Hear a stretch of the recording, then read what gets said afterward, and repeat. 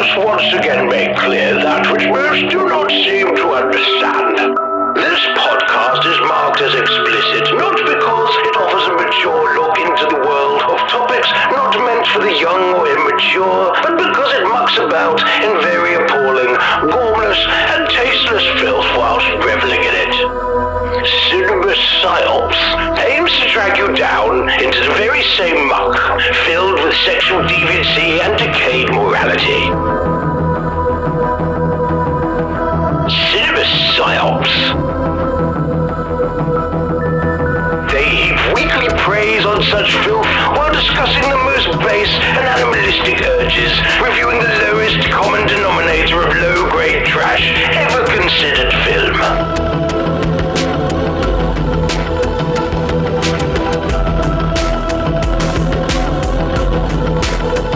When you look at the state of the world around you and you realize how little time you have left to be happy, do you really want to waste that time you have left listening to Cinema Psyops?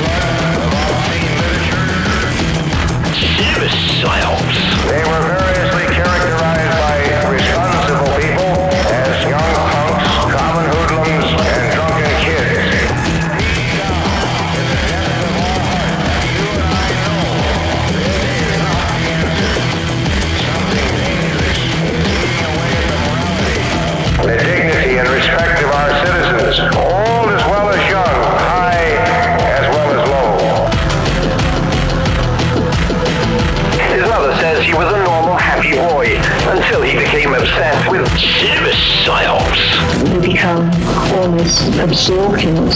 It is a driving force. You have to have it. I hate it so much that I want to see if it's done to the camera and personal level. And I want to see it banned. I want to see it off the face of the earth. Yeah, it's amazing, but I think parents have to really pay more attention to what these kids are listening to.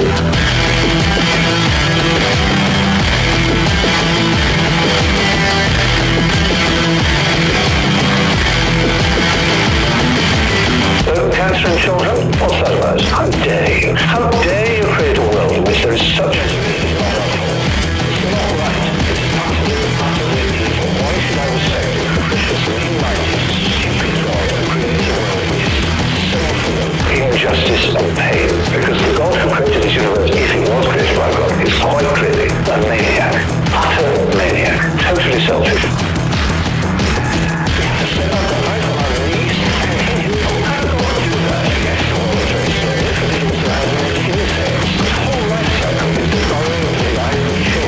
Make them blind. Why did you do that to us? Who had a go to do that? A maniac. You could easily have made a creation which that doesn't exist. It is simply not acceptable.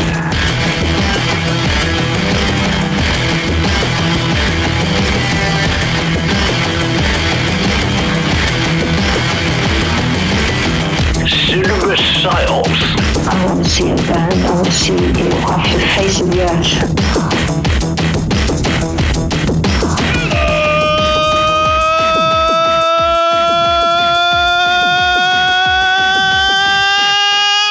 And welcome to a very special episode of Cinema Psyops. An episode so special I can't even bother to number it until it actually gets a release out of Patreon and not Pirate Radio edited. Joining me all the way across the country in the great state of, is it Tennessee? I think so. It's Brad. Thank you for having me. Really? You did all that for me? That's amazing. Well, Patreon? Well, yeah, we're going to be a special episode of Patreon. And then if I need a fill-in episode or something comes up, I'm going to keep this in the can for non-Patreon later. And then I'll do 2 edits, one that can go out on the main feed and then one that's just the special music you hear live, like we always used to do the show. Yes. I have never been a part of a Patreon episode, so this is very exciting. Oh, nice. Oh, well, you want to do more of these Hammer films like we've been covering and, very sporadically through our history. I'm all for putting them out as Patreon only episodes for a little while. Wow. And then, if I need them, take them out of the can and release them. Yeah. Or they may not do so well and people may not like it. Well, truth be told, I think like maybe 4 people that listen to the main feed of Cinema Psyops also listen to the pirate radio edits that are on the Patreon. So don't worry about that. People will listen to it eventually because I'll make them. They'll get a regular episode that they're expecting, Matt, and instead they get a very special episode featuring Brad where we talk Hammer films. Man, that would be exciting. So I am a little bit curious for your pick for the Hammer films. You chose Nightmare, which is a very little known film. I mean, this is the first time watch for me. I was completely pretty much unaware of it other than the box set that I have it in, the Hammer Horrors one. It's that sort of like red metallic one. It's an 8-film collection that I think Universal released directly. It was some of the ones that they had the rights to, and it's pretty much the lesser known ones or the lesser viewed ones, I think, for the most part. Yeah, that's absolutely true. Yeah. Many Hitchcocks, although they started before Psycho, I really enjoy them. And yeah, this is my favorite, so I wanted to do it with you. Oh, and I think referring to it as the mini Hitchcocks, it's not a phrase that I was familiar with, but it totally makes sense where Hitchcock was getting big, so Hammer was kind of doing their own flavor of his style of thriller and mystery and stuff like that. Shocker. Yeah. Although I think Hammer's feels more at home with like a William Castle. Like they're striving for mini Hitchcocks, but what they're really getting is mega castles. Sure, absolutely. No, that's a great way to look at it. Yeah, because they're mega castles because, well, Castle didn't have the budget that even Hammer films had to put out their films. And that's, he did what he could with what he had, and he did an excellent job. So that's why I'm calling them mega castles. That is no diss on Mr. Castle at all. No, absolutely not. And there are castles in England in Hammer films. And those are often mega castles, too.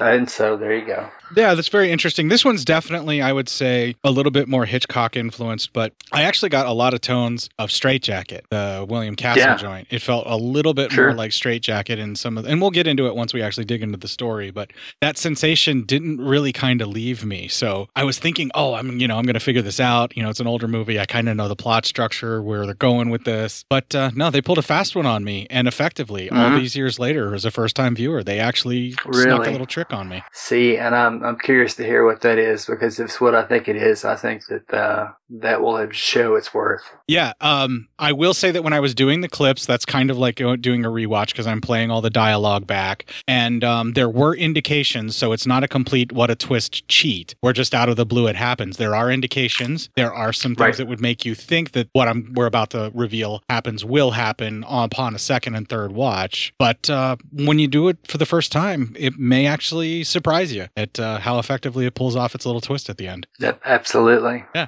Well, instead of beating around the bush talking about it, let's ask, what have you been up to, Brad? You guys are on hiatus. What have you been doing with yourself? Well, not a lot lately, really. We bought a house since I was last on the show, so it's been at least 5 years since I've been on. You had not had internet in most of that time as well. You guys been That is true. Yes, we did not have internet. We were lied to by the internet company. It said, sure, we'll hook you up. And then when we moved in, they said, no, we don't service your area. So that was a cute trick. And so, yeah, we went 2 years out here without Wi-Fi. We had a hotspot. We didn't do a lot of streaming. Elizabeth used it for her work, but most of mine came from 2 dots on my cell phone. So, yeah, we did tough it out for 2 years, but then we got high-speed fiber that was put in here as a pilot program. So that worked out okay. But yeah, no, Richard and I are hiatus this year. We've got a lot of ideas for next year, so it's really exciting. It's already March, so the year's ticking by. It'll be gone before you know it. So, but I'm so excited to be back on the show here. Well, you got a podcasting itch that you got to cover in the year that you're away from Richard and the hello. This is the Doom Show. Yeah, that's right. We can scratch that itch for you here. Heck yeah.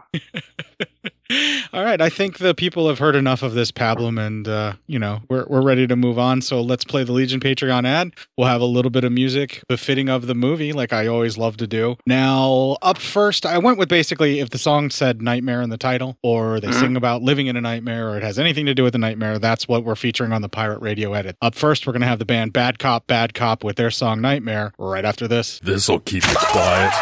Oh, hi there. I didn't see you. You caught me cutting a new show. I'm Bo Ransdell, and I'm one of the many creators you can find on Legion Podcasts. I said quiet!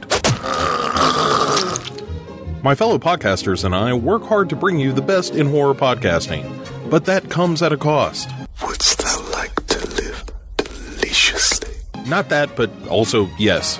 No, what I'm getting at is that there are server costs for good microphones and software for editing, all the things that make our shows, fun to listen to. And you can help.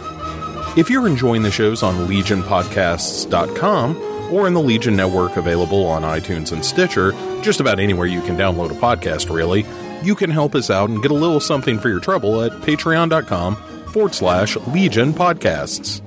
For just $2 a month, you get a pair of movie commentaries exclusive to Patreon, and for $5, you can also join us for a monthly screening of a movie. All of that available on patreon.com/Legion Podcasts. We appreciate it, and thank you for listening. Now, back to the cutting room.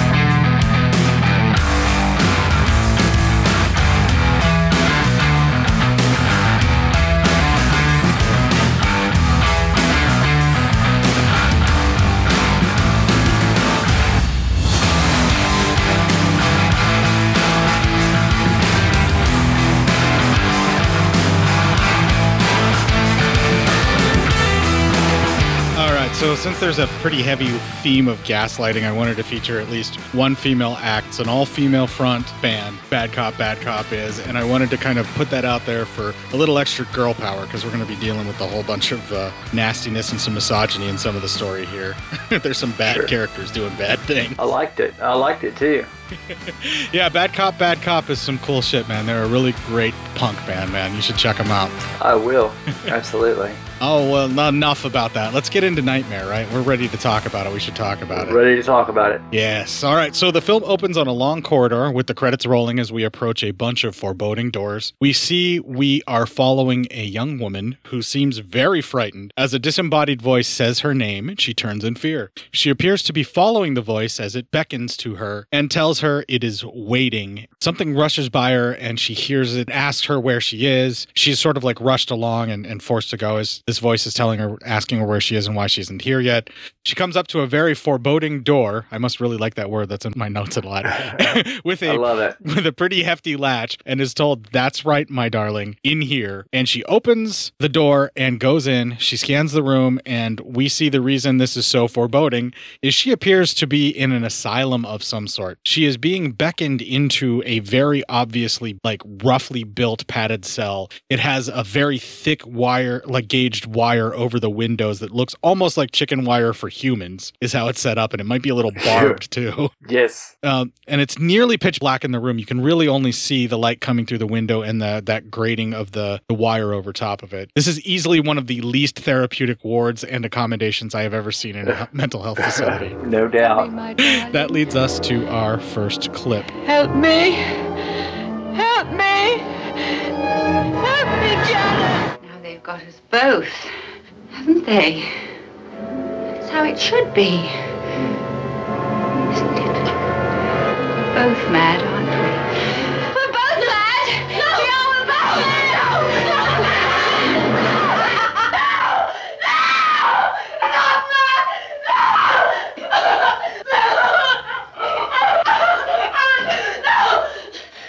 Get back to bed, girls. Janet, what was all that about? I had a dream, and The same one? Janet, come on. You must try and get to sleep. Come on. Oh my goodness, that's just heart-wrenching right there. What a way It to really open a is. film. I'm telling you. All right, so this crossfades into a young Janet alone walking the grounds of what I assume is an all-girl boarding school from the context of everything we've seen. And given her posture when she's moving, you can infer that she is a very lonely and sad young woman. This is evidenced by the other young women who kind of pass by her without acknowledging her in the slightest degree. A teacher takes notice of her all by her lonesome and in this isolation, so she goes over to speak with her, and since there's more dialogue and I'm lazy, that's our next clip. There you go. I've been looking for you everywhere. Why weren't you with the others? I'm not very popular. I disturb their sleep. You disturb mine. Well, you're different. It's part of your job. My job is to teach. Now, will you please put off that radio? What did Mrs. Hatcher want to see you about? She wants you to see a doctor. No. Why? She can't make me, can she? She might send you home if you don't. I'd rather go home. But you like it here. I don't want to see a doctor. Not the sort she'd send me to anyway. Does Henry know? Who's Henry? My guardian. Henry Baxter. He's a lawyer. I expect Mrs. Hatcher will telephone him. She'll have to if I'm going home. He knows about me. He'll understand. What is there to understand? Everything. Doctors and... Henry'll come and fetch me. Time you were asleep, girls. Good night. Comfortable? What am I doing in here? Mrs. Hatcher thought it would be better for the other girls. You'll be going home tomorrow. Did she speak to Henry? Yes, she did. Mr. Baxter won't be able to meet you, I'm afraid. Why not? I don't know. Anyway, it'll be all right. I shall be going home with you. Why? It's a long journey. Mrs. Hatcher thought you might like the company. What about you? I like the idea. It'll make a nice change. All right now? Good night. I wonder why Henry couldn't meet us. He's probably waiting for you at home. Is Mr. Baxter at home, John? Mr. Baxter? I don't think so, Miss Janet. It is nice to see you again, John. It's nice to see you again, Miss Janet. I hope everything's all right. Why? Home in the middle of term. I thought perhaps you weren't well. I'm perfectly well, thank you. How long does it take? Oh, about half an hour. How is everything at High Towers, John? Oh, fine, Miss Janet, just fine. John's a very old friend, aren't you, John? I like to think so, miss. John and Mrs. Gibbs. How is Mrs. Gibbs? Just the same, Miss Janet, just the same. The country's beautiful around here. Slow down, John. What is that place? Stop, John. It's better not, Miss Janet. Do as I say. Please, Miss Janet, you know you... I'm sure John knows best, Janet. It doesn't concern you. Everything concerns me until I deliver you safely home. All right, at the end of the clip, they were passing by what appears to be what we in the business used to call a snake pit. Now, for those of you that are not familiar with that term out there, a snake pit is a mental health facility that was mistreating and flat out abusing patients meant to be imprisoned there and not treated. They were just basically another version of a prison for the mentally ill. They were just supposed to be locked away and they never really treated them and they just got worse. Or worse, they would torture them until they got worse.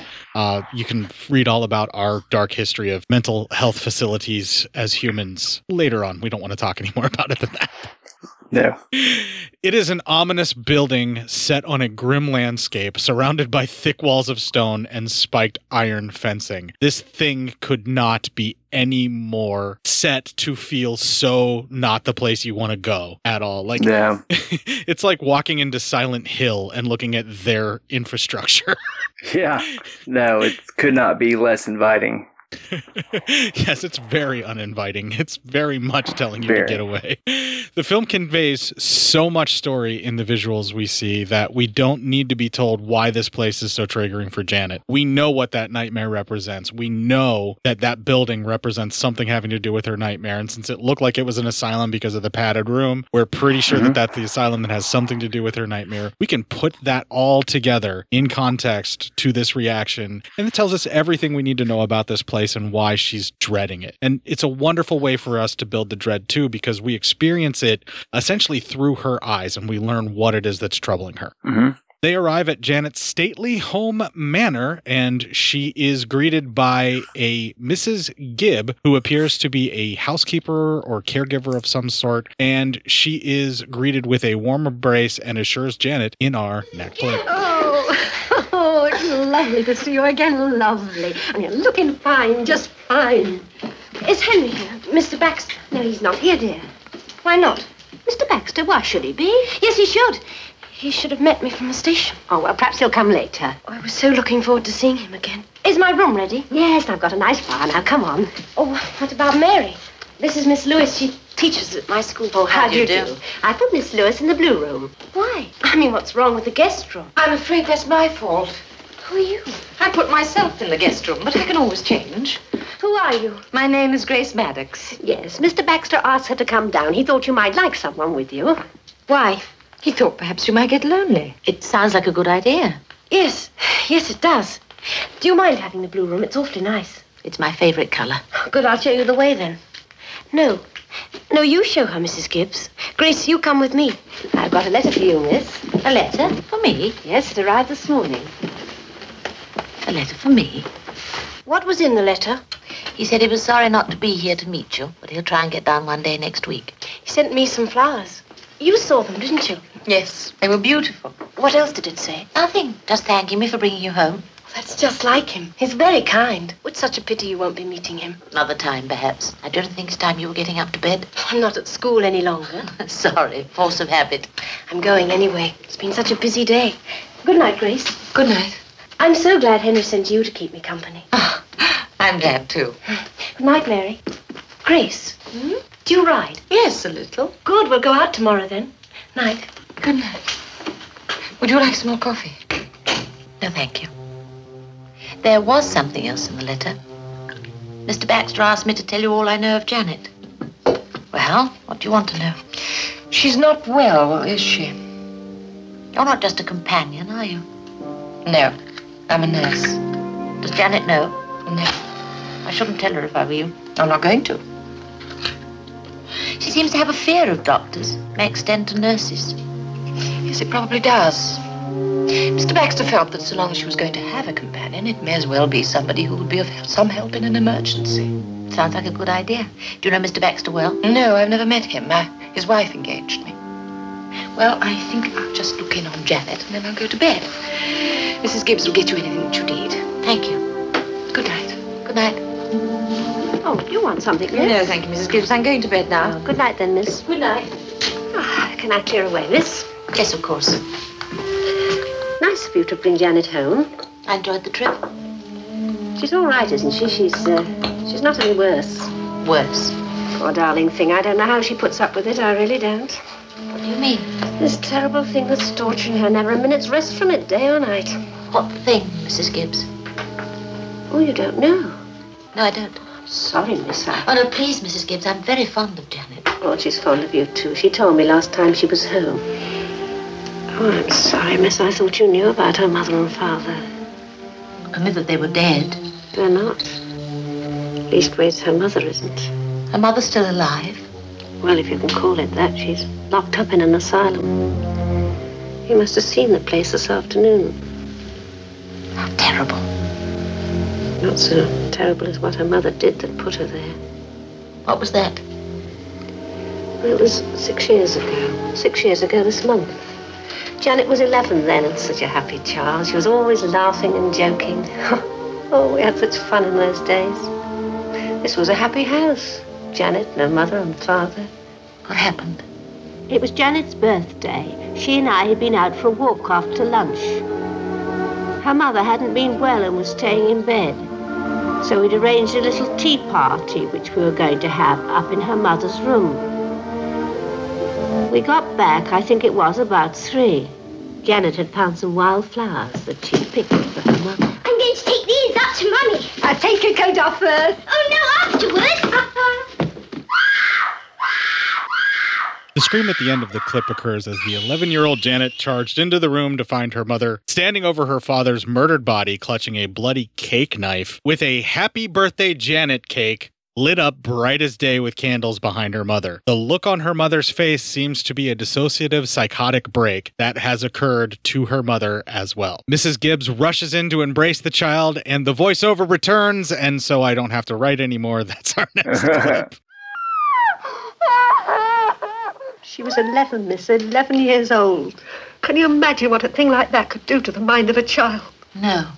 They found her mother insane.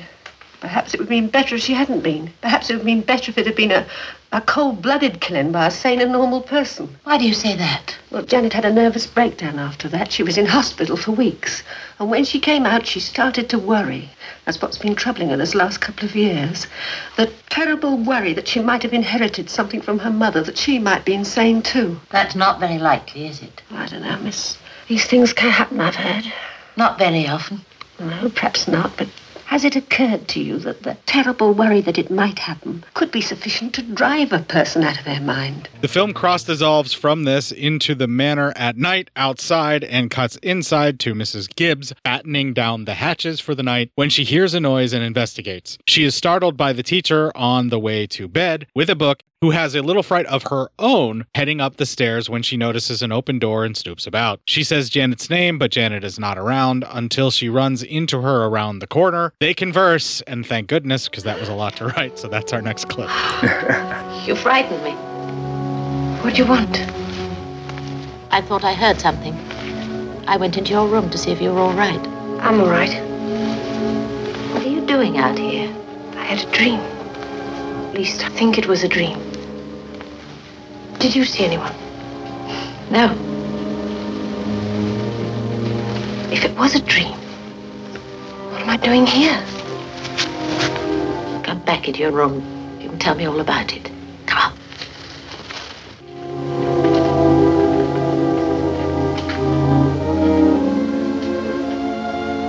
What is it? She was standing there. Who was? The woman. I dreamed I woke up and she was standing there. She was staring at me. And she turned and walked towards the door. No, she didn't walk. She seemed to drift. When she got to the door, she turned round and beckoned me. She wanted me to follow her. When I got to the corridor, she'd gone. I was looking for her when you found me out there, didn't you? That part of it wasn't a dream. Where does the dream finish and reality begin? Perhaps it wasn't a dream. Of course it was a dream. You must have been walking in your sleep. Perhaps I was awake all the time. How could you have been if you dreamed it? You know what they say about people who see things when they're awake? I don't think... They're mad. Don't say that. Well, it's true, isn't it? Try and get this into its right perspective, Janet. You're a highly strung girl. There's nothing wrong with that. Hundreds of people are highly strung. What it means is that your imagination is liable to play tricks. You can't keep it in control the same as other people. You're highly imaginative, nothing more than that. You've got to learn to control that imagination. Do you understand me? If you say so. Come on now. Into bed. I need my sleep even if you don't. I've got a long journey tomorrow, remember? Do you have to go? You know I do. Anyway, you don't need me now. You've got Grace. Yes. I still wish you didn't have to go. Good night, Janet. You know, this house is a much brighter place now we've got you back home. Mrs. Gibbs, did Mary say anything to you before she left? Or say what? Anything about me? No, darling, why should she? You think I'm all right, don't you? What do you mean, all right? Well, you don't think I'm like Mummy? No, darling, of course not. Mummy used to have dreams. She told me about it once. Now, look, dear, your mother was very ill. Now, you know that. But I have these dreams. Well, that's nothing. So do I. We all have dreams. Not like mine. Oh, never mind, darling. You're home now, and everything will be all right. She walks out of the room, but notices something is very off with Janet as she seems to have that fearful, disassociated look on her face once again. She hesitates to say more at the door and apprehensively leaves. This is the end of the very first 20 minutes, and oh man, what a freaking setup. I'm telling you, 20 minutes in, and the teacher that drove with her is still there. And it's only like an hour 22. Well, this teacher very clearly very much cares for Janet. She's very concerned about Janet's well-being. This isn't exactly an ideal situation because she doesn't really have a specific caregiver, and all that the teacher knows is that Janet needs to get set up and she needs to make sure she's okay before she can return to work. And I think taking some time and making sure that this new nurse caregiver is okay and that Janet's comfortable and she's adjusting. And I think right as she's leaving the room there at the very end of the 20 minutes that we're talking about here, I think she's considering offering to stay even longer to keep an eye on Janet. Like she's almost wanting to do it, but she has to get back to her life.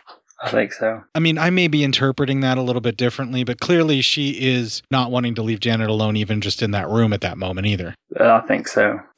All right. Have anything else to say about the first 20, or do you want to move on to the next?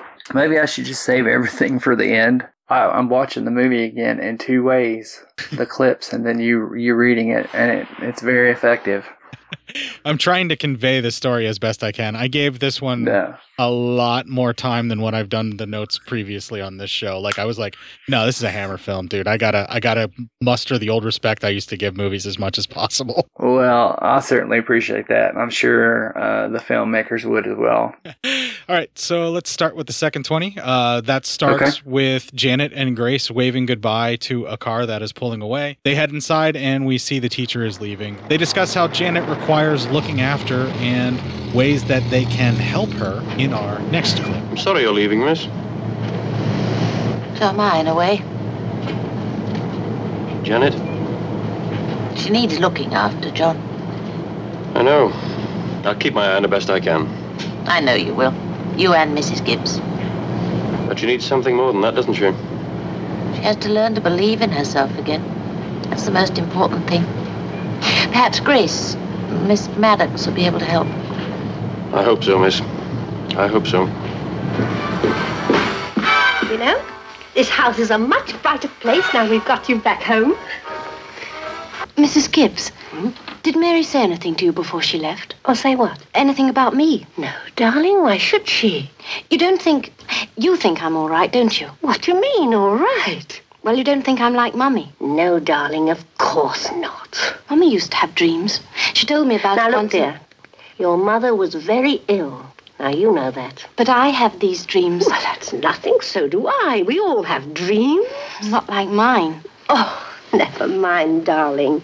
You're home now, and everything will be all right. They cram a lot into 3 acts. Yes. A lot. Yeah, they totally do. All right, so this leads into a sequence where Janet is asleep, peacefully in bed. She is frightened awake by a woman in white with a scar on her face hovering over her. The woman moves to leave, but pauses twice to turn back and give a disheartening look at Janet as though she wishes to have her follow after. Janet rises from the bed and does just that. She pensively moves behind the woman in the hallway, who is definitely trying to lead her somewhere. The tension in this sequence is palpable as the woman disappears into the dark of a doorway and Janet follows her, visibly shaking and breathing heavily in fear. Everything is played off of the actress portraying Janet in this, and she portrays sheer terror so well, and she's so vulnerable, and you feel for her so much in this sequence. The room is apparently her parents' old bedroom, and she is horrified to find the woman in white appears to be a nurse and is laying there stabbed on the bed along with the happy birthday Janet cake blazing away. This sends Janet over the edge, justifiably so, as she flees through the dark corridors of their stately manor house. She is found by Grace as she is cackling madly in hysterics as Grace uses physical abuse to quote-unquote snap her out of it. This cuts to our next clip. Yes, the doctor's with her now.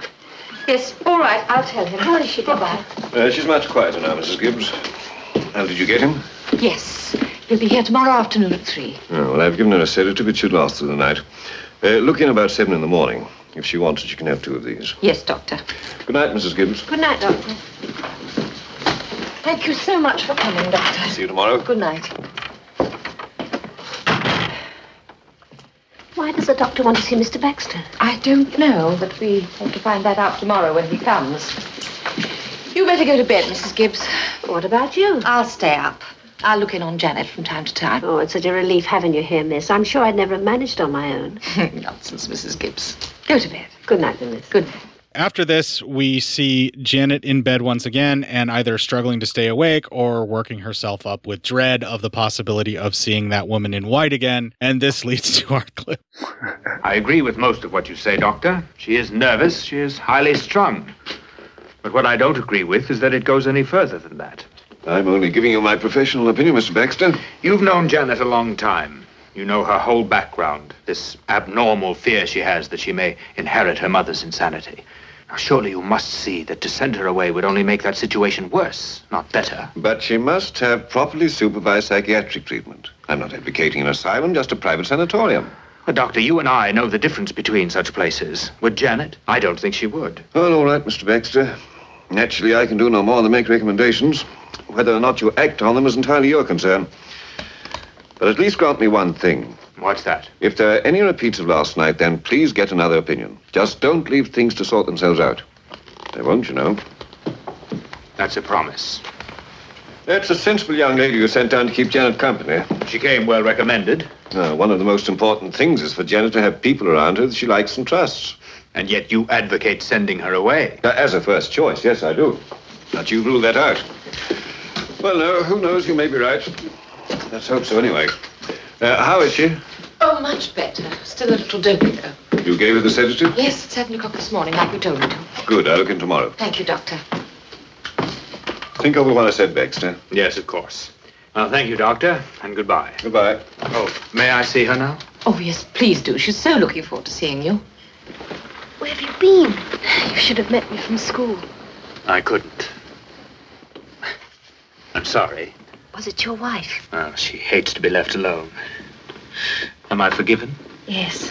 If you promise to stay here for a while. I'm afraid I can't this time. Oh, please, Henry. I need you. Honestly, I do, Henry. You're the only one who understands. Can I go to London with you? Perhaps. But later. When you're better. Did the doctor say I was ill? He said you needed rest. Nothing else? No. Why? You know why. What he said only confirms what I've known all along. There's nothing wrong with you. You won't let them take me away, will you? Take you away? What on earth for? You won't. No, of course I won't. This is where you belong, and as far as I'm concerned, this is where you're going to stay. Now I must be going. Goodbye, my dear. I'll see you soon. During that clip, when Henry goes to visit Janet in bed, she kisses him just a little too long that it seems to make even him quite uncomfortable. I don't know if you noticed that ever watching it. Absolutely. Nope, she does. It's a little creepy, almost like he's not treating her like the child that she is, and he may have ulterior motives for making people believe she's crazy because of some nasty shit he's done. Uh-huh. Yep. Yep, he's not. He's icky. Yeah, a teenage girl just does not kiss someone who is, she is the ward of like that unless he has basically groomed her or done something untoward. And I think they want to do, because Hammer's real good at doing little hints at stuff like that and just leaving it out there for you to deal with it on your own. Yeah, and she's way into him. Yeah, and Sangster, the screenwriter, is really good at layering in little subtle things like that. If it gets shot the way he wrote it, you really feel it. So she lays down at the end of the clip, and it fades to night in her room as we see her awakened by the sound of her door opening slowly. The door handle turns up and down, and she asks who it is. Then she gets up to investigate by listening at and then slowly opening the door to look around the hallway. She sees a shadow down that corridor and follows it to investigate. She rounds the corner and sees the shadow down that next corridor, so she bravely follows that shadow until she is in a vacant room, and we hear the audio of her as an 11-year-old, and we know what room this is once again. She runs back into her own room to find the lady in white stabbed and left upon her bed and flees down the stairs to the ground floor of the home. She collapses at the foot of the stairs and is carried back to her room. That leads to our next clip. No, please, not here, please. It's all right, dear. Everything's all right now. Grace, please don't make me stay here. Perhaps you'd like to sleep somewhere else, Miss Janet. Please, John, please. My room. All right, John. You may go now. Good night, Miss Janet. Take these. What happened, Janet? Janet, what happened? All right now. Don't leave me alone. Of course not. You don't want me to go? I don't even know who she is. I don't even know who she is. Who? How can you dream about someone you don't know? I've never met her before, ever. Oh, Grace, what does she want from me? What does she want? Dreams and imagination can be very strange at times. Often things happen that we just can't explain. Now go to sleep. It's your birthday tomorrow. You want to be fit for that. Go to sleep. She wakes up in the morning and goes to look at her room, checking the wardrobe and grabbing a housecoat to warm up. As she heads downstairs, she starts calling out for Grace, but happens upon the lady in white instead in broad fucking daylight while she is clearly wide awake. I don't want to say that this is gaslighting, but it sure feels like gaslighting. It does, doesn't it? We've seen several movies along these lines, and it feels like gaslighting. Janet is very distraught, asking to know what the woman wants and begging the woman to leave her alone. She runs off as the woman slowly approaches her. She is trapped as a door she fled to is locked. We see her take her radio and use it to break her mirror to gain a shard of broken mirror and 7 years bad luck. She takes that shard and appears to cut herself, although it's off camera, and that is the end of the first 40 minutes. Good Lord, this poor girl. Someone or something is just tormenting her. And we have no idea who. I mean, we've got ideas, but nothing's for sure. Well, I am convinced at this point that someone is tormenting this girl and not some kind of entity, and I don't think it's herself. I think someone's preying on this young girl's fears for their own ends. That's why I said it sure feels like gaslighting, but I don't know who it is, and I don't know why they would be doing it at this point. Exactly. And this is pretty much the halfway point of the film, too. Yeah. It's not a very long one, and it packs a lot in. All right. Do you have anything more, or do we want to move on to the next? I mean, this is clearly Act 2. They all take place under different circumstances and a different set of characters that are added or taken away. And I think that really helps because in the third act, that comes back together. Yeah, we have like, each act is about 20 to 25 minutes depending. And there's probably about 3 of them gauging about how this is going so far. But I feel like given the structure of what this film is, it has a little bit of a film noir sense to it as well. And you know how film noirs always have that wrap up, everything's going to be okay now. Sure. Yes. Segment at the very end. And I feel like that's going to be like 10 minutes and that's like at the end of the act. So that's kind of the total runtime. It's just over a little hour by about 12-ish or so. No, it's an hour and 22, isn't it? So I think hour 22. Yeah, I think it's probably going to be doing that sort of film noir wrap up is how it feels to me. There's definitely 3 acts. You're definitely right there. I just feel like they had a little bit of a coda. Otherwise, this would have been just barely an hour. No, you're absolutely right. All right, so the next 20 starts with the shard of glass being shown to Grace and our next clip. Luckily, I heard the mirror breaking, so I managed to reach her in time. I put a tourniquet on her, and then I called the doctor. He's with her now. How is she? Well, she's still suffering from shock, mostly. She's lost a lot of blood, not enough to do her any real harm. Oh, thank God for that, anyway. Oh, Doctor, how is she? Well, she's quiet now, but I'm very worried about her. Oh, I've taken your advice. I've brought someone down from London to see her, Sir James Dudley. Come in and meet him. Would you ask Janet to come down, please? Yes, Doctor. Come on in. Who is it? What do you want? I've got a surprise for you. Mr. Baxter's here. Henry? He's come for my birthday. I knew he wouldn't forget. Grace, does he know about my... Yes, I'm afraid he does. Is he angry? No, of course not. You saved my life. Nonsense. Yes, you did. You did. Oh, how are you feeling, dear? She's all right, Mrs. Gibbs. Henry's here. I know. Happy birthday, darling. Oh, I'm sorry. You haven't met my wife, have you? Helen?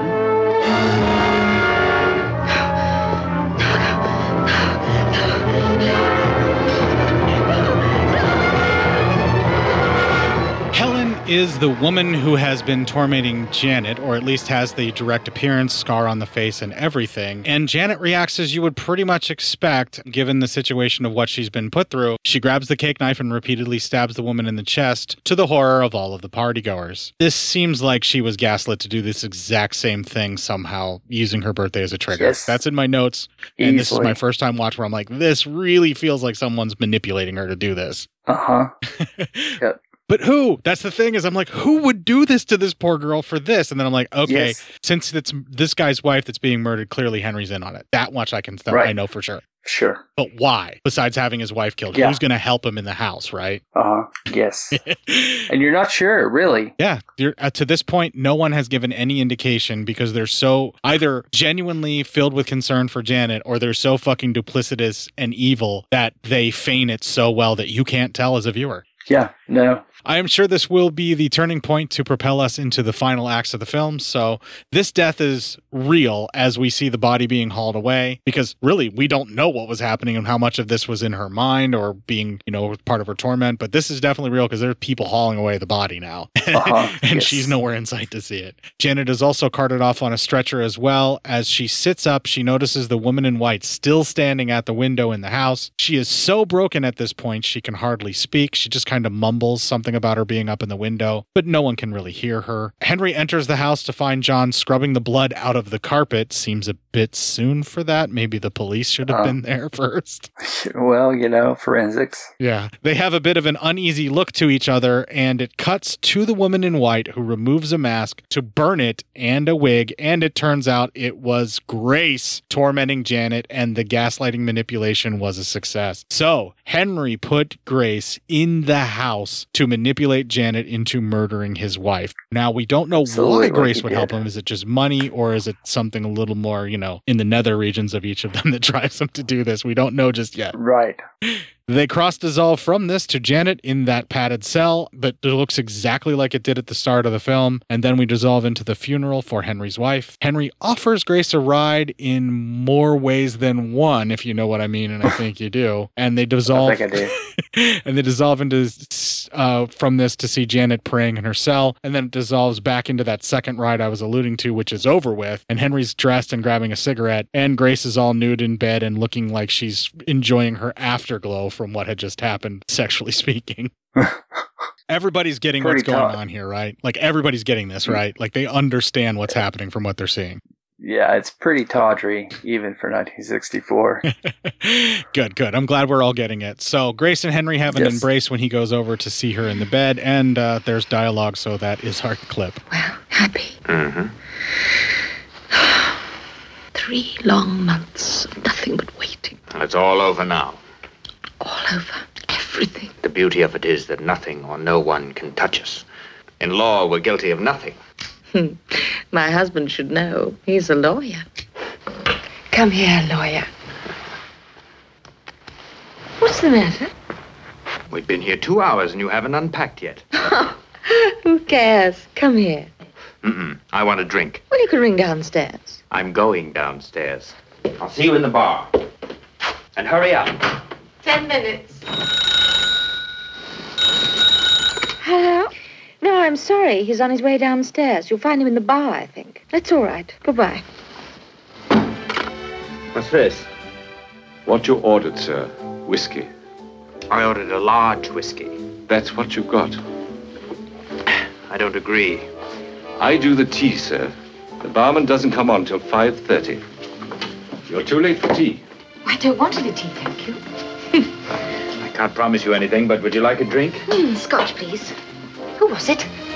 Who was what? Who wanted you on the phone? Nobody. Why? Well, there was a call for you upstairs. Oh, that's strange. Oh, Mr. Baxter. I'm sorry about the drink, sir. That old fool thinks it's a social evil to drink before 6 o'clock. I'll get you another one. Thank you. I'd have come earlier if I'd known it was you in the bar, sir. Oh, why? I like to look after my regular customers. Look after them, and they'll look after you, eh? Scotch for you, sir. Piano for madam. I hate piano. Oh, but madam always treat... I'm I think sorry, you must be mistaking me for someone else. Oh, yes, of course. Madam's drinking... Scotch, please. Scotch, yes, that's 2 scotches. Fool. But you said you'd never been here before. I haven't. Old customer, he called you. Yes, I know. I heard him. Well, what does it mean? I've no idea. He's obviously mistaking me for someone else. Cheers. Cigarettes? In my pocket. Where did you buy these? What? These cigarettes. They're mentholated. You don't usually smoke these. No, I don't. Well, neither do I. So whose are they? I've no idea. They're not mine. Well, they're in your pocket. Well, I don't know how they got there. Henry, Hmm? where did you go last night after dinner? For a walk. I told you. Yes. So you told me. Oh, Mrs. Baxter. Mr. Baxter not with you? No, he's at the post office. Why? Well, it's just that I have a message for him. Will I take it? Well, a lady called. Oh? Who? A lady. She wouldn't give her name. She said Mr. Baxter would know who it was. I see. Thank you very much. I'll tell you, I haven't got the vaguest idea who it was. Yesterday might have been a coincidence, but not today. You've seen her, haven't you? Seen who? This woman. The one who's called you twice. The one who smokes mentholated cigarettes. The one you stayed with here once before. But I've never been here before. So you said, but the barman didn't seem to think so. Well, he made a mistake. Yes, you said that too. Look, there doesn't seem to be much point in discussing the matter. You're obviously not going to believe anything I say. No, I'd like to, but I can't. Where are you going? Look, well, what do you want me to tell you, madam? You can tell me the truth, for a start. The truth? What about? You didn't make any mistake last night, did you? Last night? You know what I'm talking about. Look, madam, how long have you been married? Don't see what that's got to do with it. Please, madam, how long? 4 days. Oh, well, that's all right then. I mean, what happened took place before you were married? What happened? Well, Mr. Baxter has been here before, about 3 weeks ago. Alone? Last fling. Farewell to bachelordom. And he was not alone. Well, when he arrived, yes, he was, but there was a young lady staying here. They were the only 2 guests. You know how it is. Yes, I know exactly how it is. You can deny it until you're blue in the face, but listen to me. You might have been all kinds of a gay boy before, but you're married to me now, till death do us part, and I intend to keep it that way. Understand? So if you've got any ideas about getting rid of me, you can forget them. Because we are tied together legally, and because of what happened back there at Hightowers. But I don't want to get rid of you. Good. At least we agree on one thing. What are you doing? I'm sick of this place. I want to go home. All right. I'll phone Mrs. Gibbs. Mrs. Gibbs? Of course. You didn't expect me to give her the sack, did you? Well, we're not going back there. Oh, yes, we are. But what about the flat? I've sold it. Why? Because we're going to live at High Towers. That's what I've always intended to do. But it's not your house. It's as good as mine. I'm the sole executor. Besides, who else is going to live in it now? I don't want to go back there. Well, I'm afraid you'll just have to put up with it. You might at least have had the courtesy to wait until Mrs. Gibbs was out of room. Why? So she could find out what sort of man you really are, is that it? If you listened to me, you wouldn't have to worry about Mrs. Gibbs. I told you I didn't want us to come here. And I told you that this is where we're going to live, whether you like it or not. The fact that I can't stand this place doesn't worry you at all. Not particularly, although I think you're being stupid. You're the one who's being stupid. No good can come of us being here. I can feel it. Now I know you're being stupid. Well, I'm going to bed. Are you coming? We've got things to talk about first. Not this honeymoon business again. Honeymoon? That's a laugh. Look, I did not meet another woman before we were married. I did not make any clandestine dates. In fact, I didn't do any of the things you seem to think I did. Now, I'm not going to argue about it anymore. Oh, no, you don't. You're not going to get out of things as easily as that. Get out of my way, Grace. And you can scowl me all you like. You don't frighten me. You don't frighten me one little bit. I'm not trying to frighten you, but listen. I've put up with quite a bit from you these last couple of days. At first I tried to reason with you, but that doesn't seem to work. Now I'm telling you, stop acting like an ill-tempered little child and start behaving yourself. If you don't, I'll... You'll what? Lawyer? What'll you do? I'll throw you out. And don't try to tell me I can't, because I can, and I will. I've worked hard for what we've got now. My wife's money, and all this as well. And I don't intend to have the satisfaction spoiled for me by a hysterical female who doesn't know when she's well off. So you'd throw me out, would you? If I have to. So you can bring in that other woman. I'm beginning to wish there was another woman I could bring in.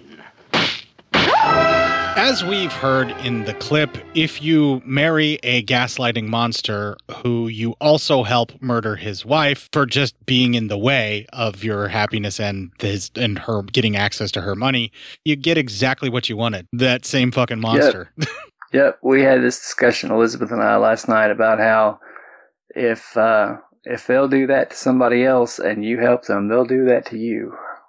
Right. That's why you always have to have mutually assured destruction with a criminal, and you never give them any opening whenever you work together. Like, you basically, you do your crime and then you separate and never see each other again. Yes. Crisscross. Right. If you're murdering someone, if you're helping to murder someone to get rid of a spouse and then replace that spouse, you're next on the chopping block because this monster will do it again. Yes. 100%. We definitely hear him strike her at the end of the clip when all of his other abuser playbook moves don't work on her because she knows how they go and she sees through them. He storms out of the room like a child and leaves her there sobbing after smacking her very hard across the face. If they both weren't fucking monsters, I would almost feel sorry for her, but alas, she's getting what she deserves. This is true film noir comeuppance right now. Yep. Mrs. Gibbs enters the room and Grace interrogates her about the various women Henry brings to the house. There is no lead there for her to follow, and we fade into the next day. Henry is gone and won't be back for the entirety of the day until later that evening. There is another call, and a justifiably dubious Grace demands to know who is looking for Henry. They cut from this to that same argument about who Henry is throwing a bone in when the power goes out, so Henry uses this as an excuse to avoid the argument. He's being super fucking sus. He's not sounding like an actually innocent man. He's sounding like a guilty man trying to pretend like he's innocent.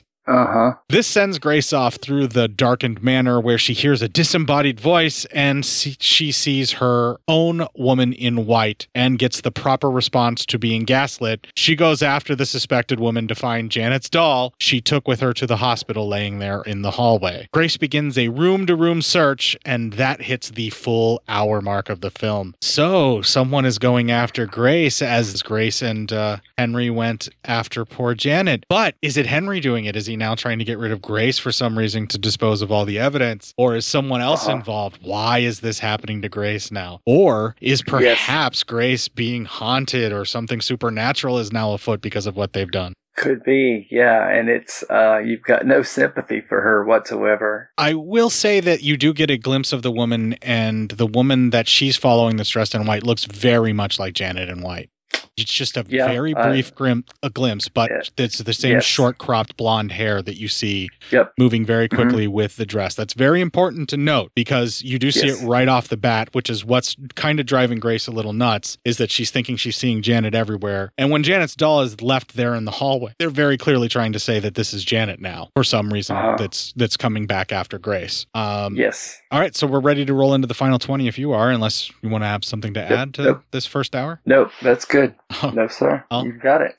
All right. The final 20 starts mid-search, where we follow Grace going room to room, cautiously looking for that lady in white that she saw with the blonde hair. She gives herself a start when she pulls back a drape and the draft forces the door shut, startling her. She pulls it together. I mean, she may be a fucking monster, but man, is she a really calculating and cold one. Because she knows someone's screwing with her. She's a little terrified, but she's locked in the room and then she just goes to make a phone call. And that's our next clip. Marlowe 624, please. Marlowe 624? Is that the sanatorium? Speaking. This is Mrs. Henry Baxter. Have you any news? I rang to inquire about Janet Freeman. Hello? Are you still there? Yes, Mrs. Baxter. Well? I'm sorry. I thought Mr. Baxter would have told you. Told me what? I don't think I should... Look, whatever you told my husband, please tell me now. Very well, madam. Janet Freeman escaped from here 3 days ago. We're very worried about her. I'm afraid she's not at all well. Dangerous? She could be, madam. Is she dangerous, yes or no? Yes, I'm afraid she is.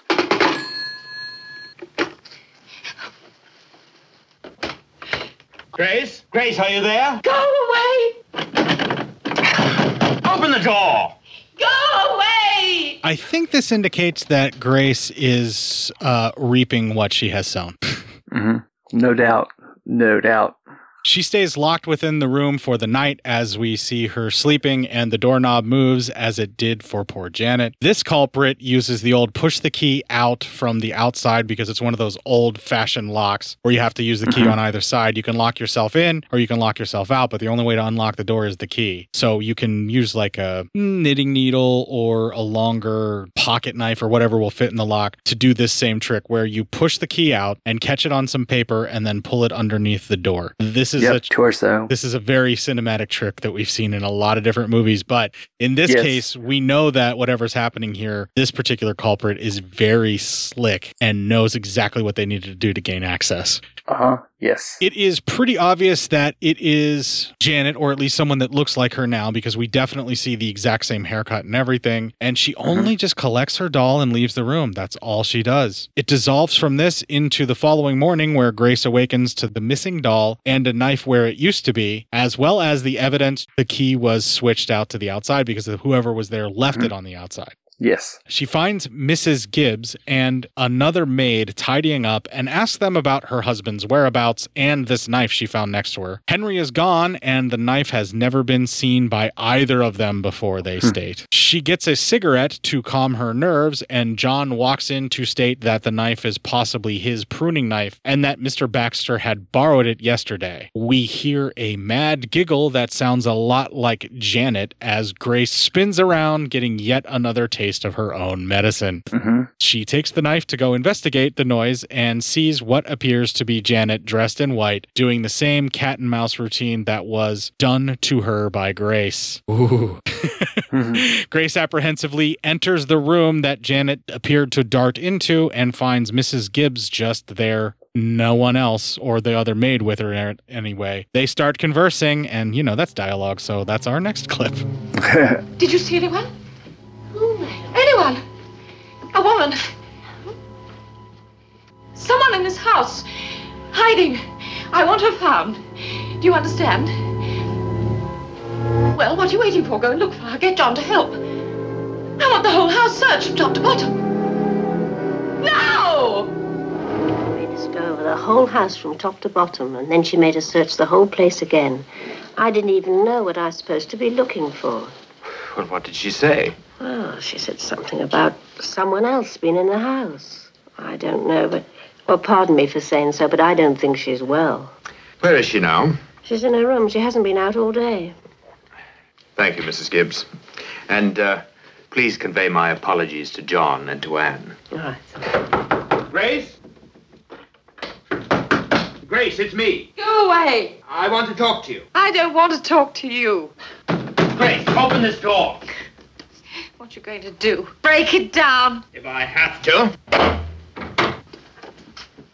Managed to get in all right last night without breaking it down.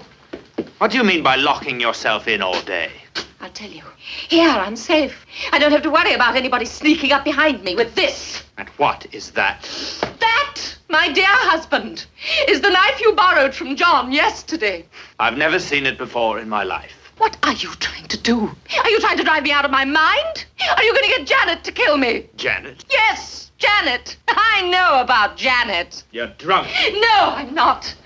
I was drunk this afternoon, but I'm not anymore. I'm sober. I doubt that. Look, whatever it is you're trying to do, you're not going to get away with it. Do you hear me? Who are you talking to? Oh, well, I'm glad you've decided to... Who was that in there? It was John. I don't believe you. I was apologizing to him for your behavior this morning. It wasn't John, was it? Well, what were you telling him? That I was sick? A little mad, perhaps? Is that what you were telling him? You liar! It was her, wasn't it? I don't know what the hell you're talking about. It was her! You've got her hidden somewhere here. But I'll find her! I'll find her! I'll find her! I'll find her! Is there something more that you want, madam? No. More coffee? I said no, but please leave me alone. Well, I'm just going down to the village now, if that's all right. Oh, do what you want. All right, we hear this at the next day at the very end of the clip.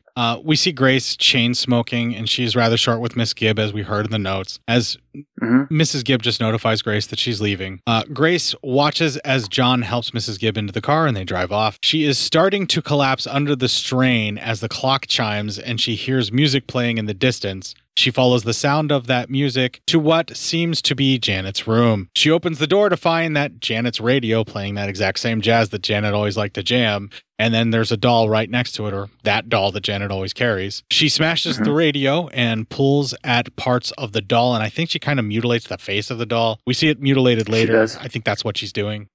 They dissolve from this into her chain smoking even more and staring at these artifacts laying about the room. Henry returns home and Grace prepares to confront him. This is too juicy dialogue to skip, so that is our next clip. There we go. You've emerged, I see. Does that worry you? Why should it? What have you got there? Don't you know? Janet, isn't it? Yes, Janet's. Where'd you find it? Where she dropped it. Janet? What are you talking about? Don't pretend you don't know. Well, I don't, and I'm busy. You're not too busy to listen to what I've got to say to you. That depends on whether you talk sense or not. Janet dropped this the other day. And don't play the innocent with me because I know. Then tell me. You helped Janet to escape, didn't you? I did what? And then you brought her here. You got her hidden here somewhere in this house, haven't you? At first I thought it was your girlfriend flitting around. Well, now I know. What do you know? You brought Janet down here to kill me, didn't you? But you're not going to get rid of me as easily as you did your first wife. No. If Janet's here to kill, what's to stop her from killing you? Now, look. Stay where you are. I haven't finished yet. For God's sake, Grace, put down that knife and start talking some sense. I said, what's to stop Janet from killing you? Well, I can think of a number of reasons. For one thing, she isn't here. She's locked up miles away. And second, even if she was free, she'd never try to kill me. No, but I would. You had it all worked out, didn't you? All you had to do was get Janet down here, and she would stay where you are.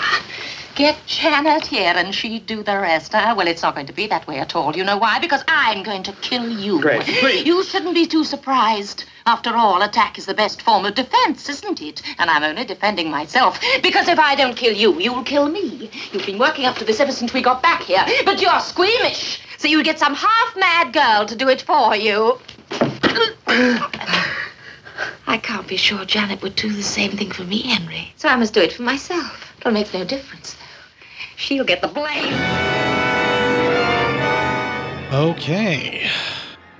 With this, Grace goes full Norma Bates on Henry, stabbing him ever so dramatically, and pauses to have a Lady Macbeth out damn spot moment looking at the blood on her hands. They got both of those references into this death.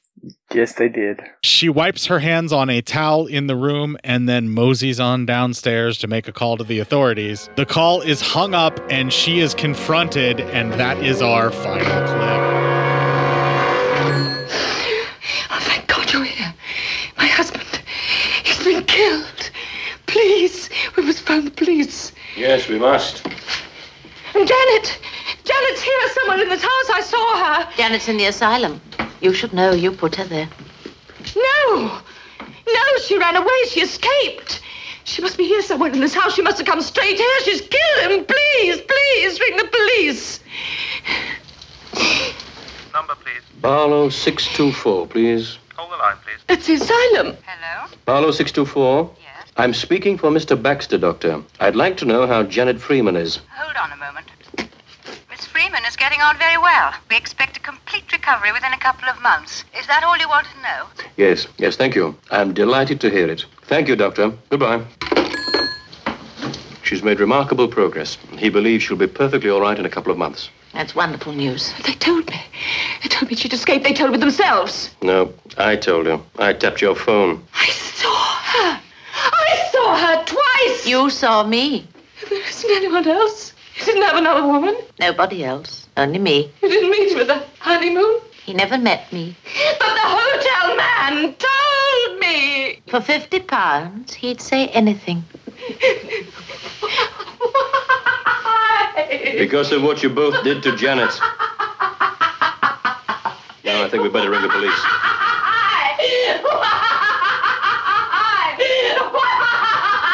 Would you connect me with the police, please?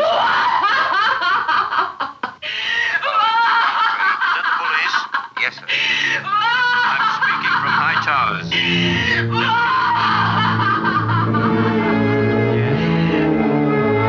Wow. They show the dangling phone in the room where Henry is lying dead, as we heard it at the end of the clip there. It shows his corpse and the smashed doll Janet used for comfort next to him. As in all Hammer films, Monster Dead, roll credits.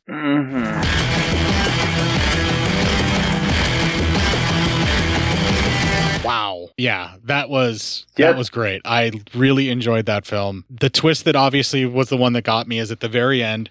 It's not just John. It's not just Mrs. Gibbs. Yeah. And either one of those could have been suspect. But never would I have thought that Mary Lewis would have come back. So it's very clear that John and Mary and Mrs. Gibbs had a conversation, and they all kind of gathered information about what was happening. And after Grace got married to Henry, they figured it out. And obviously the arguments that they were having where Mrs. Gibbs could hear might have driven the point home even further. And it's almost immediately after that argument where their relationship falls apart. But they've even been doing this back on the honeymoon because they paid the bartender. So it goes even further back from before you can realize it. So it had to be almost instantaneous. It makes you wonder. Right? Like, yeah, it makes you wonder when these people cottoned on to the idea that they were trying to kill his wife through Janet. Yeah, but they obviously figured it out, and they believed Janet, and they came together to essentially very cruelly avenge her by doing to Grace what Grace did to Janet, and then forcing Grace to murder the man who forced Janet to murder his wife through Grace. Exactly. Oh, so great.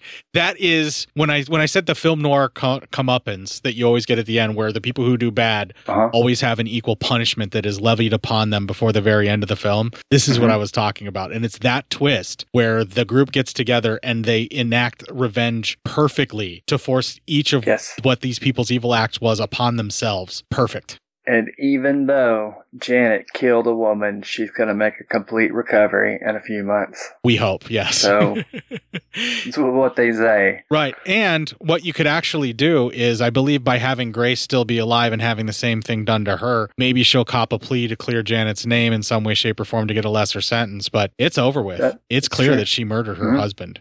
Yes.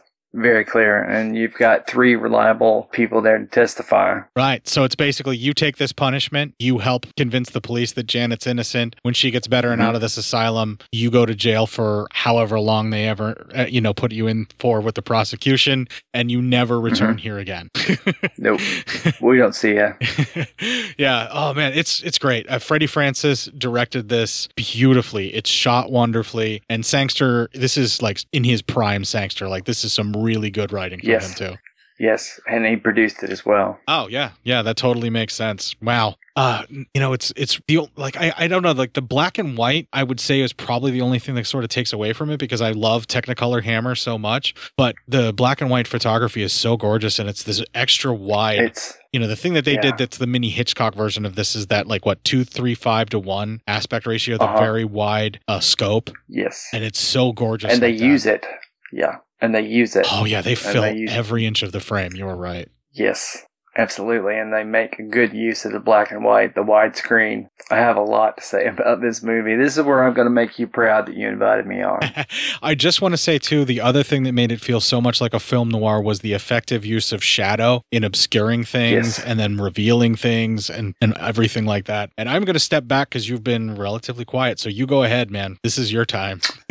So this is my favorite of the mini Hitchcocks. I think that Paranoiac and Taste of Fear / Scream of Fear are close rivals, but any thriller / horror film that takes any time at all at a girls' school is probably going to be pretty good. There is a pretty good percentage. I think we all know a handful of horror films at girls' schools that's pretty good. Obviously, it's gaslighting, but also there's some early gialli that are about gaslighting, and even some later ones. And I'm not saying that this definitely influenced anything, but I think it does foreshadow some things in the future. A little bit foreshadowing the Red Queen kills 7 times, and the fact that the mother, who is the wife of Henry, I think she looks kind of like Angela Pleasance and the Red Queen. I think she's got a real Angela Pleasance look to her. I think that it has a lot of similarities to Happy Birthday to Me. Oh, yeah. Yeah, absolutely it does. Yeah. You've got the dead mothers. I mean, you've got the one dead mom, and you've got the one that's put away.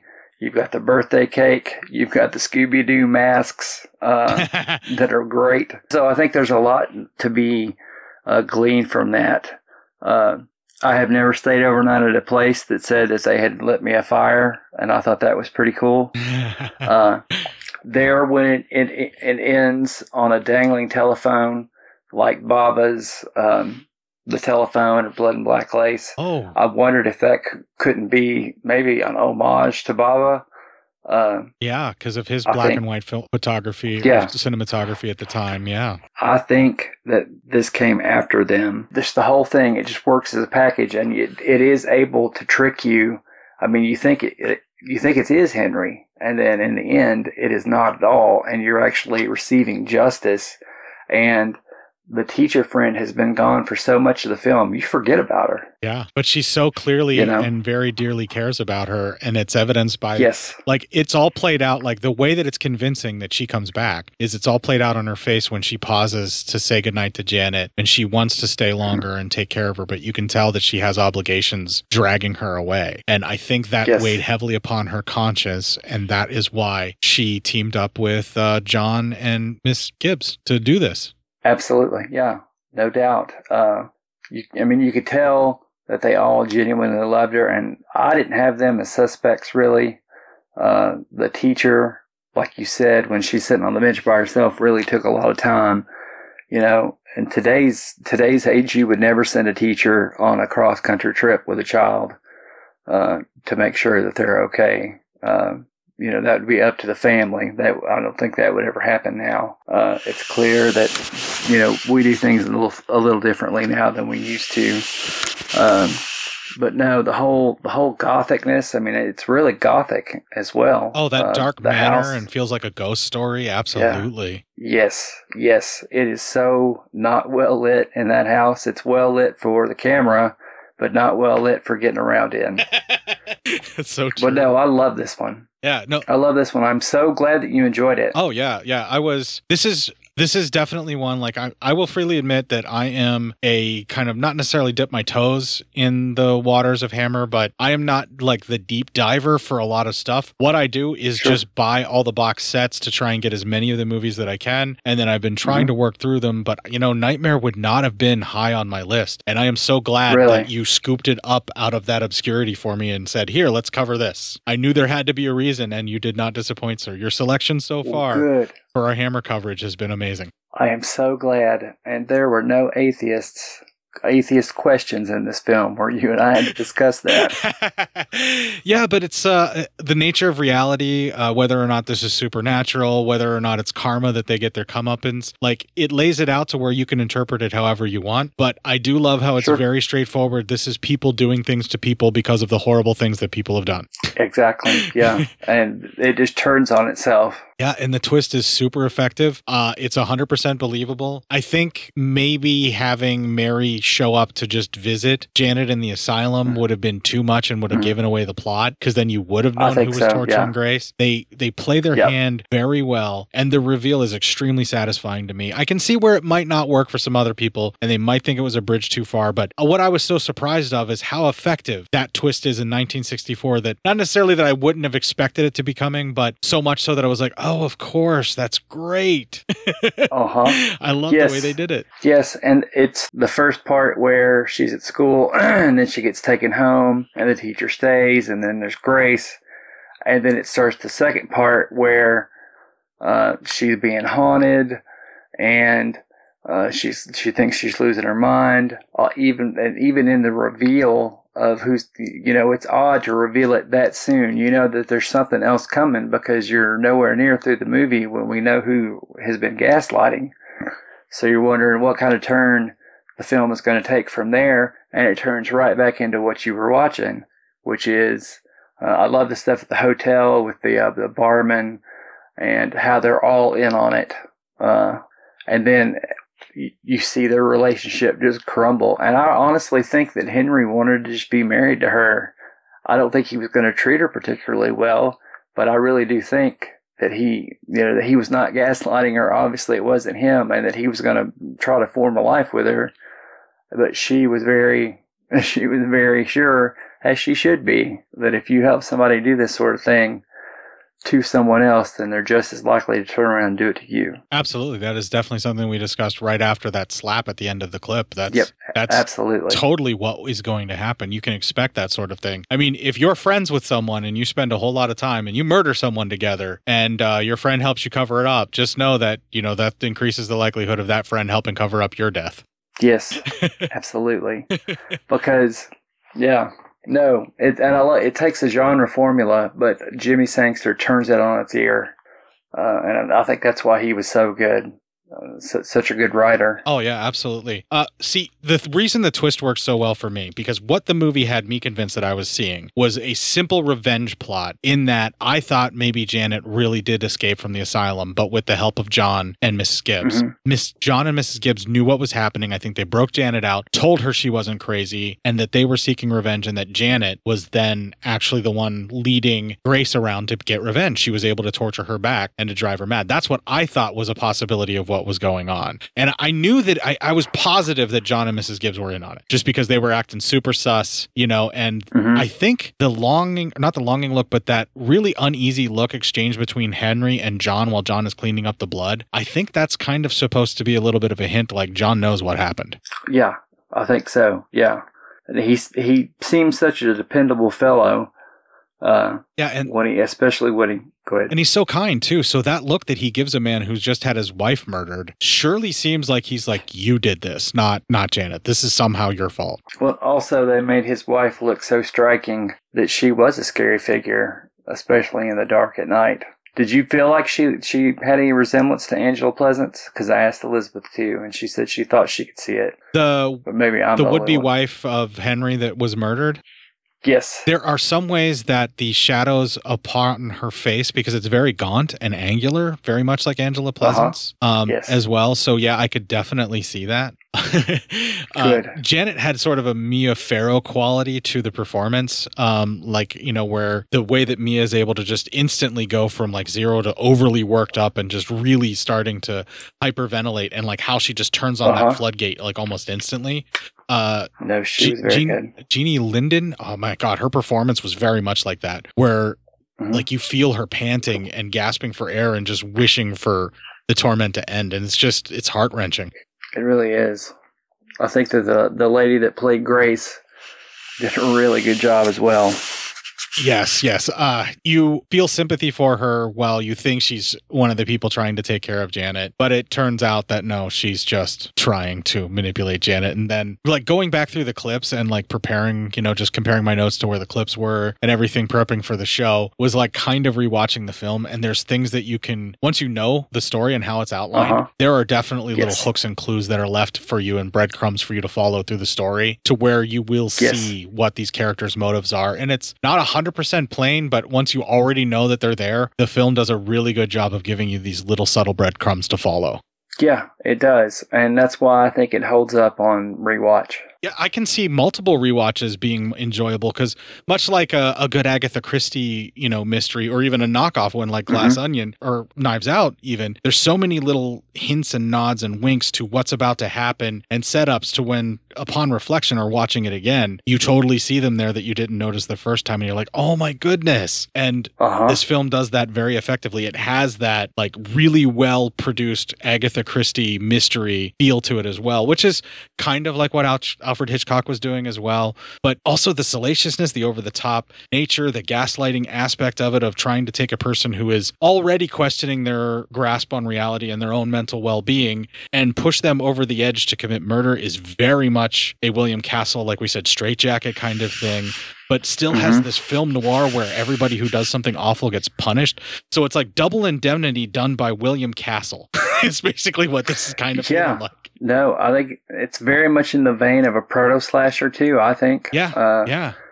It's got a little bit of that vibe going on too. It's just it comes from a lot of different places. Yeah, I could definitely see where maybe even some of the folks that produced Cremies would actually have seen something like this and ran with this storyline as well and tried to do something of their own similar. Yeah, I could see that absolutely. That's something I've seen a handful of, and of course that evolved into somewhat the Giallo. As there had been other forms of the Italian mystery before that, but no, how it all just kind of coalesced together into this big multinational conglomerate that would finance these films.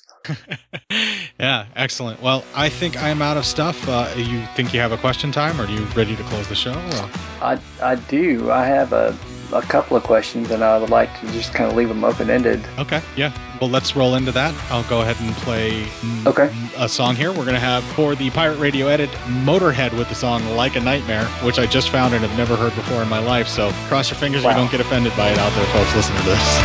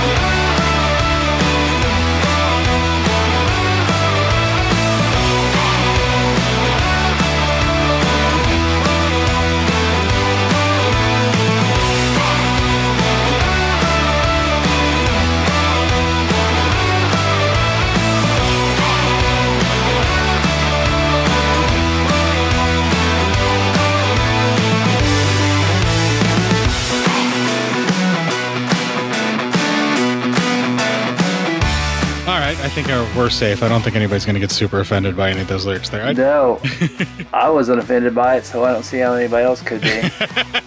Yeah, Brad is the end-all, be-all, no questions asked authority on whether or not you should be offended by something.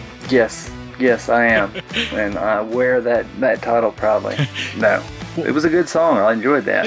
Yeah. Well, I don't have a thing to segue into it, so I'll just probably either try to make something, but I guess it's question time! Okay, question time. First of all, I would like to ask, is this your first mini Hitchcock from Hammer? I think I may have seen Scream of Fear or Taste of Fear, but I don't really remember it off the top of my head. But this is the first one proper really that I was aware that was a term and that I was knowingly watching it as such. Okay. There's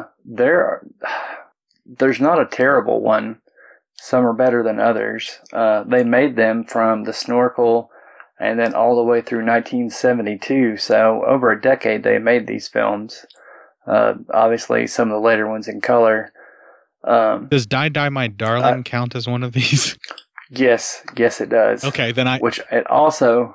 Go ahead. I was going to say, I have seen Die Die My Darling, so thank you, Misfits. Yeah, that counts. And that actually, doesn't that also belong to the Psycho Biddy genre as well? Yeah, I believe so, because of the mother that keeps her hidden and stowed away. Yeah, it definitely feels like a little influence from the Joan Crawford, Betty Davis films of the era. Mm-hmm. Yes. So as far as Hammer goes, since we watched, was it Taste the Blood of Dracula, the last one we saw that we talked about? Have you explored any more? Have you watched several Hammers since then? Oh, yeah. I've been digging in. Mainly, I've been going kind of back and watching some of the other ones, but I've actually started digging into the box set, and I was like, you know what? I want to see what this Robin Hood one was like. And it wasn't that much for me, but I totally enjoyed it. I did watch The Night Creatures is the one that's like the Dr. Sin, similar to the Disney movie that's the Scarecrow or whatever. Yes. Right? Yes, Captain Clegg, Night Creatures, and then the Dr. Sin. Yes. Yeah, Captain Clegg is the thing I was thinking of. So yes, I watched that one. That's a fun one. Yeah, I definitely have done like Vampire Circus. I think since the last time we talked, I had definitely watched that a few times, and we've been covering some of the more sleazy Hammer ones, like the Ingrid Pitt starring vampire lovers and stuff like that on the show here. Since we did Taste the Blood of Dracula, I believe was the last one that we did. Yeah, and I'm a big fan of Lust of a Vampire, and it's part of that Karnstein trilogy, and it's the one that people like the least, but I think it's wonderful. Well, and it's sleazy. Yeah, it takes place in all girls school, and there is a lot of nudity. It does. Absolutely. Yeah. Yes. So we covered like 2 of the 3 Karnsteins then on the show, because is Twins of Evil a Karnstein one? Yeah, we did, didn't we? Yeah, well, you and I did Twins of Evil, and then Matt and I did Vampire Lovers, and then you and I did Taste the Blood of Dracula. So this show has 2 of the 3 Karnstein trilogy covered, and I would totally do Lust for a Vampire with you if you want, because I do enjoy that one as well. Oh yes, I would. Please. It's all about the sleaze for me, though. Oh, but it's got a lot going for it other than that too.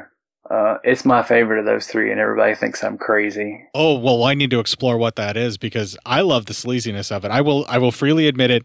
I am watching it like the horny toad that I am, and that's the whole reason that I enjoy that film because it gives me exactly what I want in that type of era of film. There's nothing wrong with that. I'll go on record. All right. I will go on record. Well, I'm sorry I screwed all this up at the beginning, and I was very nervous because I haven't been on your show in a long time, and Richard and I record sporadically, and I'm never nervous over there, but I was nervous to begin with. Oh, well, there is absolutely nothing to apologize with. You had a little bit of a technical issue with your Bluetooth headset being able to connect. You did everything else just fine. I wouldn't even worry about that. I mean, nobody can control when Bluetooth headsets don't connect. I've had that happen to me trying to communicate at work, so don't worry about it at all, and don't feel guilty. And I hope I helped you relax and you aren't so nervous anymore. No, you did. Absolutely. No, I was... like when people listen to this, it's like watching the film because you get you who so masterfully have written it up, and then you get actual clips. You get clips of the movie. So, I mean, I watched the film again tonight. That is actually what I'm striving for. So that is a very much high praise. You're succeeding. You're succeeding. Absolutely. Well, thank you so much, Brad. Do we have any more questions for question time, or do we want to call it quits for the night? No, I think that was the two. I wanted to know more about, what you had been. Yeah, I need to dig up that Vampire Lovers episode and listen to that. Oh yeah, it's out there still. Absolutely. So just I'm gonna do it. Yeah, go to Cinema Psyops' main page. You can get there by clicking on Legion Podcasts or just going to Legion Podcasts, clicking in the podcast tab, finding Cinema Psyops, or if you just want to type up the URL as I say it, like I'm saying it right now for everybody, legionpodcast.com/cinema-psyops-podcast. You've said that a time or two, I think. Oh, yeah, I say that all the time. Actually, I normally say it at the very end of the show, but we're not there just yet. I'm just giving that to you. It's out there. And you mentioned it, so everybody gets that now here because it's a special episode. Yeah, well, you should go out and listen to the Vampire Lovers, and even if you have before, do it again. Yeah, we give all of the Hammer films some loving tribute. And Matt is definitely watching Vampire Lovers for the same reason that I am watching Lust for a Vampire, if you know what I mean, and I think you do. Sure. Oh, I do. Awesome. Yep. Yeah, I think you're thinking I'm thinking right. Yeah. All right. With that, we're going to play the Ending Legion promo. We're going to come back with the song on the Pirate Radio edit from My Drug Hell, Teen Psycho Nightmare, number 99. Three things that actually are in this film: a teen, a psycho, and nightmares. True. When we come back, we'll close out the show. If you enjoyed this show, then make sure you check out the other great shows on the Legion Podcast Network, like Cinema Psyops, Cinema Beef, Devour the Podcast, Duncan and Bo Come Correct, Exploding Heads Horror Movie Podcast, Friday the 13th, Get Slayed, The Hellming Power Hour, Hello, This is the Doom Show, Hero Hero Go Show, Kill the Cast, Underwater Kaiju from Outer Space, Jerry Hates Action, Legion After Dark, Mental Health, Obsessive Cinema, Discourse, Pick Six Movies, the podcast by The Cemetery, the podcast on Haunted Hill, the Psychosemantic Podcast, Rick Radio, House of Wax, Dude Looks Like the 80s, Rabbit and Red Radio, the Shadecast, Short Bus Cinema, Two Drink Minimum Commentaries, the VD Clinic, Who Will Survive Horror Podcast, and Witch vs. the Doomsday Clock. With such a wide spread of shows, there is guaranteed to be a niche for you to fall in love with. Horror, politics, movies, books, sex, music, commentaries, health, video games, kaiju, action, news, comedy, and opinions that would most likely get you killed in some parts of the world. We are proud to bring you some of the best podcasting in the world. Check us out at www.legionpodcast.com, iTunes, Spotify, Stitcher, YouTube, and any other dark corner of the internet where podcasts can be found.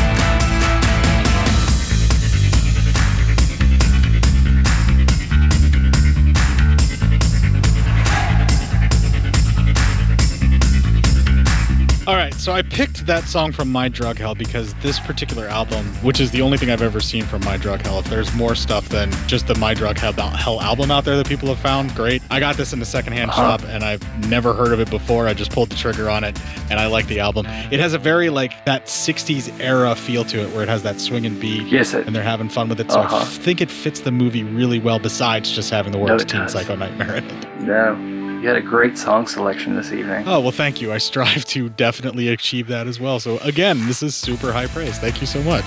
No, you deserve it. Absolutely. Well, that's the way to get yourself back on the show, to just continue to flatter me. Well, I don't say things that aren't true. You can ask Richard. Well, thank you again. That's high praise indeed. Thank you.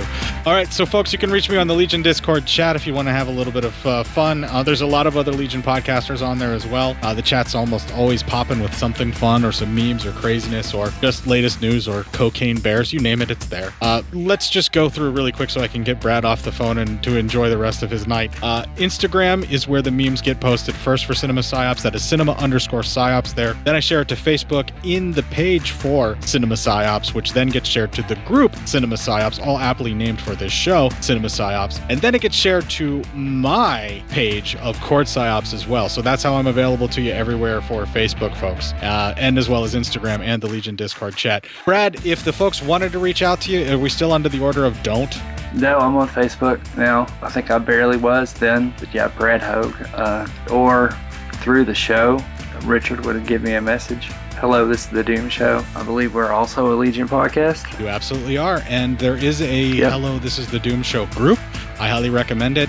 There is a lot of egoless discussion of films where people just lay out all of their cards and are very vulnerable about all the things that they love. And if you're a dick, you're dealt with. Yeah, no, that really warms my heart for you to say all that. Thank you, because that's exactly what he meant it to be, is that if you love something, just get on there and talk about it, and there's no judgment. Yeah, and the most that I would say negatively to anything if I was asked while in the group or having a discussion is, yeah, I'm just not a fan of that one. But I do like this one, and I think it's similar to that. That's the most negative I will get in your group out of respect. Yeah, well, yeah, and we appreciate that. I think he keeps an eye on that, and he keeps an eye on just people just plugging their stuff without interacting. But other than that, yeah, I think it's pretty much anything goes. As long as you're not a jerk, that's the only rule, really. That's right. Yeah, and I think that's how he puts it. Don't be a jerk. Well, yes, Brad and Richard will both return at the end of 2023 and the start of 2024, where the Hello, This is the Doom Show hiatus will end. And meanwhile, when Brad gets that podcasting itch, he's going to be able to scratch it here on this show. Yep, well, I appreciate that. I really do. I miss it. And I'm looking forward to getting the show back together, too. But no, I would love to discuss Lust of a Vampire here soon with you. All right, we will set that up. Well, while you guys are out there waiting for that to happen, kick the fuck out of this week and make it your bitch.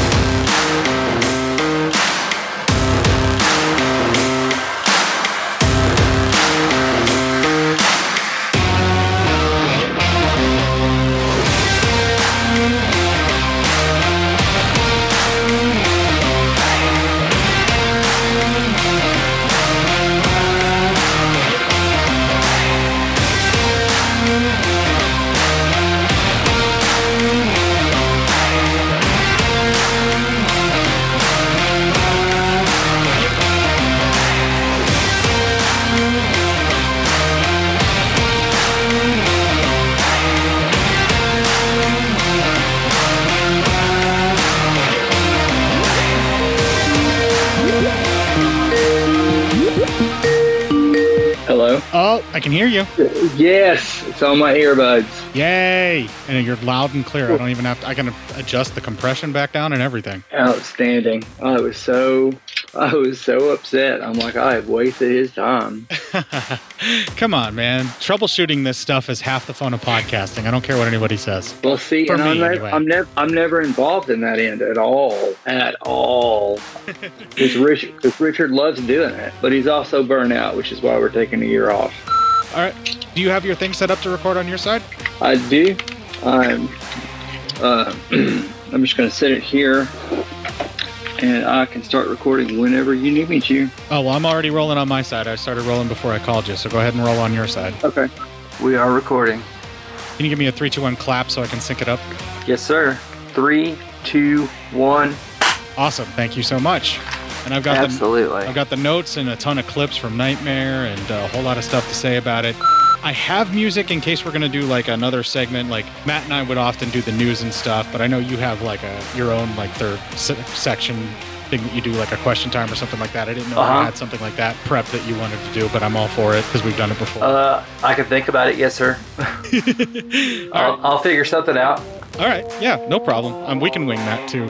Just want to make sure, did you hear the clip okay? Yeah. Like that is playing okay for you, or is that too loud? Yes, absolutely. No, I can hear it. Perfect. Is it the right level then? Just right level? Yeah? Yes. Cool. Yeah, he said yeah. Yeah, that's Ricky Morgan saying yeah. Yeah. I just slowed it down. All right, awesome. Well, we're ready to rock and roll. I'm gonna skip the intro music because I think you might find it offensive. But if you listen to the episode, you might find it offensive. Just FYI. Oh no! Go ahead and do it however you're gonna do it. Well, I was only gonna play like a minute before I do the intro, so I'm just gonna skip that part and we're just gonna roll into it. So, have you heard the show lately? Like, I do a really long hello yell at the beginning of every show for like a long time now.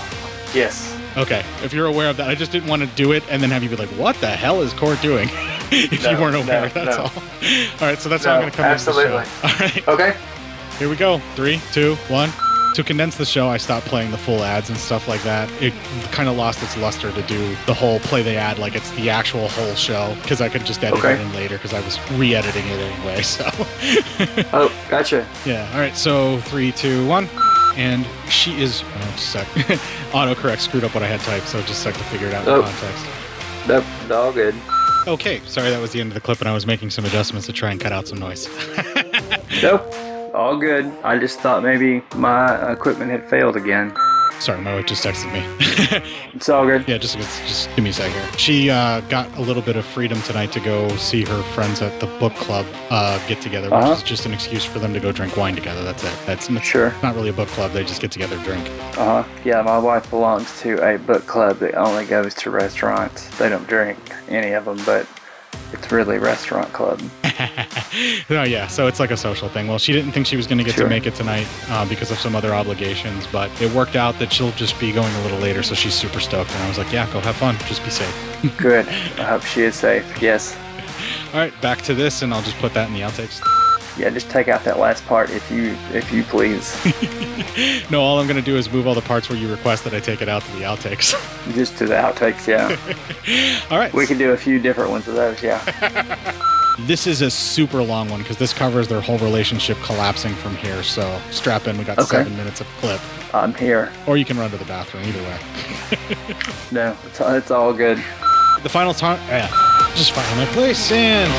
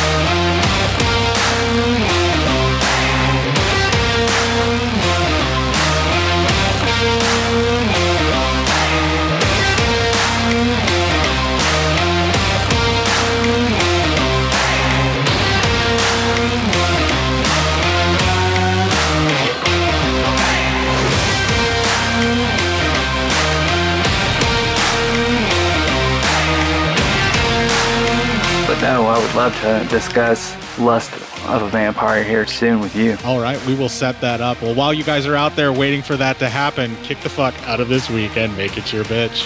Boom. You can stop recording on your side. Okay. All right, I will stop that